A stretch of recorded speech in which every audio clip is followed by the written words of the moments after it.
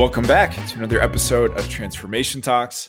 I'm your host, Sam Forget, and in today's episode, we are going to get right into things because, as I'm sure you've seen, this episode is titled The End of Season 1, and I want you to know exactly what I mean by that because I personally am not a fan of when content creators put out, whether it's a podcast, whether it's an article, an email with a semi-vague title like this, and you're wondering what it means, and they don't cut straight to the chase, and I want to spare you from experiencing the same thing. So when I say the end of season 1, what I'm referring to is my initial game plan that I had for the show, which was not necessarily to run it indefinitely from now until forever, but essentially to put together about a year's worth of episodes. So I believe this is episode number 52, and there are still a few more scheduled, which I'll get into in a minute. But at which point, take a breather, take a little bit of a step back to assess how things are going, see if I want to change anything about the show's structure, the format, see essentially what the response is, because the ultimate goal in starting the show is to help as many people as possible and to be as effective as possible in doing that. So having this little breather gives me the space to do that at the highest possible level. I almost liken it to if you're training for a powerlifting meet or a 5K, you have this designated period of time where you ramp up and you do the absolute best you can during that stretch. You peak in a way, not that this podcast is, overly profound, but you peak in a way. And then you take a breather. You don't hop right back into prep for something else, at least not over the long haul, or it's going to beat you up a little bit. And I recognize that this is not the most common format or kind of style for a podcast, but it's also not totally uncommon. It was something that was introduced to me when I first started the show. And again, something that I always had in mind. So although I don't necessarily have a definitive timeline for when the show will be back and what format it will take, that is kind of the cut to the chase takeaway here is that after today's episode, we are wrapping up season 1. I have 3 more episodes off the top of my head. I believe over the next couple of weeks that are already scheduled that will officially round out the season. And then there will be a little bit of a hiatus before I reintroduce what I'm considering to be season 2. But on top of that, I have 2 little lessons here, besides just talking podcast logistics that I'm confident will be extremely valuable to you. And the first one is that you can't necessarily, not even necessarily, you should not be married to any process that brings initial success. For example, when I first started the podcast, the goal, like I said, was to help as many people as possible. And generally speaking, it has been effective for doing that. But the things that worked in the beginning aren't necessarily the things that are going to be your best possible approach over time. So right now, in this little hiatus between the end of season 1 and whenever season 2 develops, this is where I have the opportunity to look at, is this still the most effective approach for me? And perhaps it is. And that's when season 2 will kick off. But perhaps it's not. And maybe video content or doing exclusively written content is going to be the best bet. In your case, maybe when you tried intermittent fasting for the first time, which of course is not magical. It's one of many ways to reduce your calories that works for a lot of people's lifestyles. But maybe when you first did intermittent fasting, you saw great results and there was a lot of success there. It is really easy to get emotionally attached to things that bring you success for a short period of time. But the people who were truly successful long-term do not get married to the X's and O's. So if intermittent fasting worked for you at one point, but now you train really hard and really heavy most mornings, it's likely that having a little bit of a pre-workout meal or at a minimum a post-workout meal is going to make more sense for you.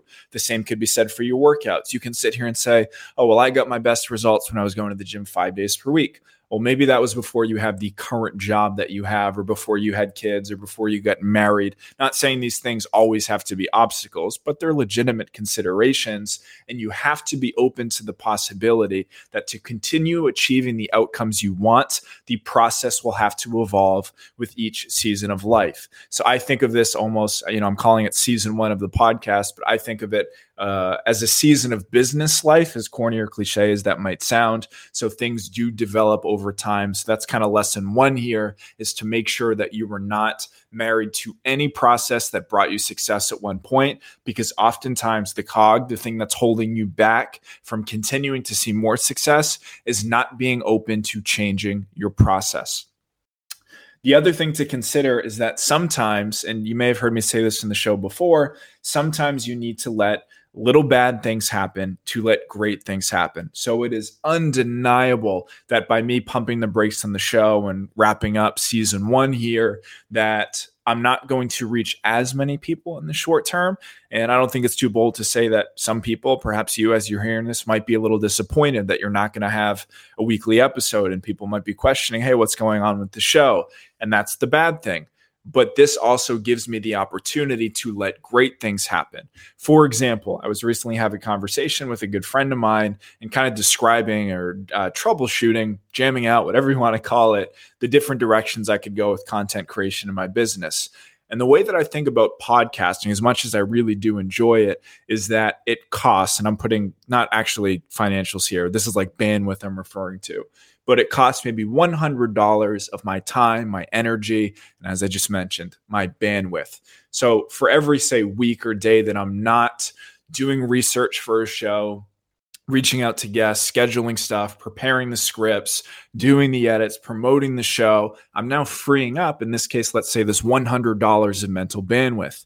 And I can reallocate that wherever I want. So for me, honestly, written content specifically, whether it's writing articles, whether it's my private email list, the newsletter that I send out, in my head, that's like $10 per piece of content. So I have to question, is letting this little bad thing happening, stepping away from the podcast, going to allow great things to happen? Because again, these are arbitrary numbers that I'm quantifying something that's technically unquantifiable or non-quantifiable. I don't know what the right word is there, but I do have to question that. I free up $100 here. Now I can deploy $10 pieces of content, which isn't to say they're less valuable necessarily, but that is far more touch points with potentially more upside to reach more people. And there's another expression I like that's very relevant here is the pie only gets so big. So you have to look at, to tie it more into what maybe you're experiencing right now, all the different areas that you could be spending your time, whether, if we're talking health and fitness specifically, how you're socializing, whether or not you're meal prepping, how much time you're allocating to sleep versus relaxation type activities, to obviously going to the gym. You have all these different directions you can go. And a lot of times the hurdle for us is similar to not being willing to adjust your process or try something new. The hurdle is trying to do all of the things all the time. And sometimes you just have to make a conscious decision to, again, let a little bad thing happen to let something great potentially happen. So I think of, you may want to stay up a little bit later and watch a new Netflix series at the time of recording this. That's seemingly what all my clients are doing right now. And we have to say, hey, we got to let a little bad thing happen here in terms of you maybe cutting it short on an episode or a season that you really want to finish.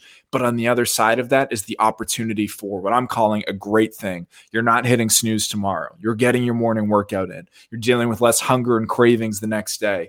You have more energy throughout the day. The list goes on. So when you put these on a scale, yeah, maybe there's a little something bad up front, but there's something far greater on the other side of that.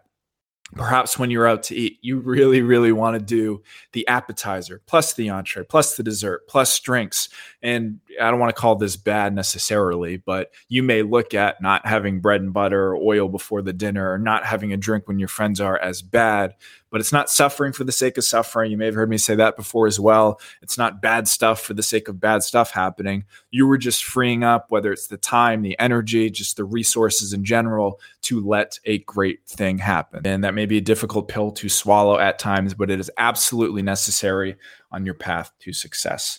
So to very quickly recap that, this is the end of season 1, minus a handful of episodes that I have scheduled over the next couple of weeks, maybe a little bit more, with Eric Bach, Robbie Farlow, and Jordan Syatt. So we have a lot to look forward to. But after those 3 episodes are published, there will be a little bit of a hiatus before I reintroduce and kind of workshop what season 2 will look like, everything from the structure to the timeline. The 2 lessons that we talked about today. Number 1 is not being married to a process. So if right now you're saying, well, I got the best results when I did X, Y, and Z, we can't necessarily say that works for you permanently if it's not working for you right now. Then you have to be open to change.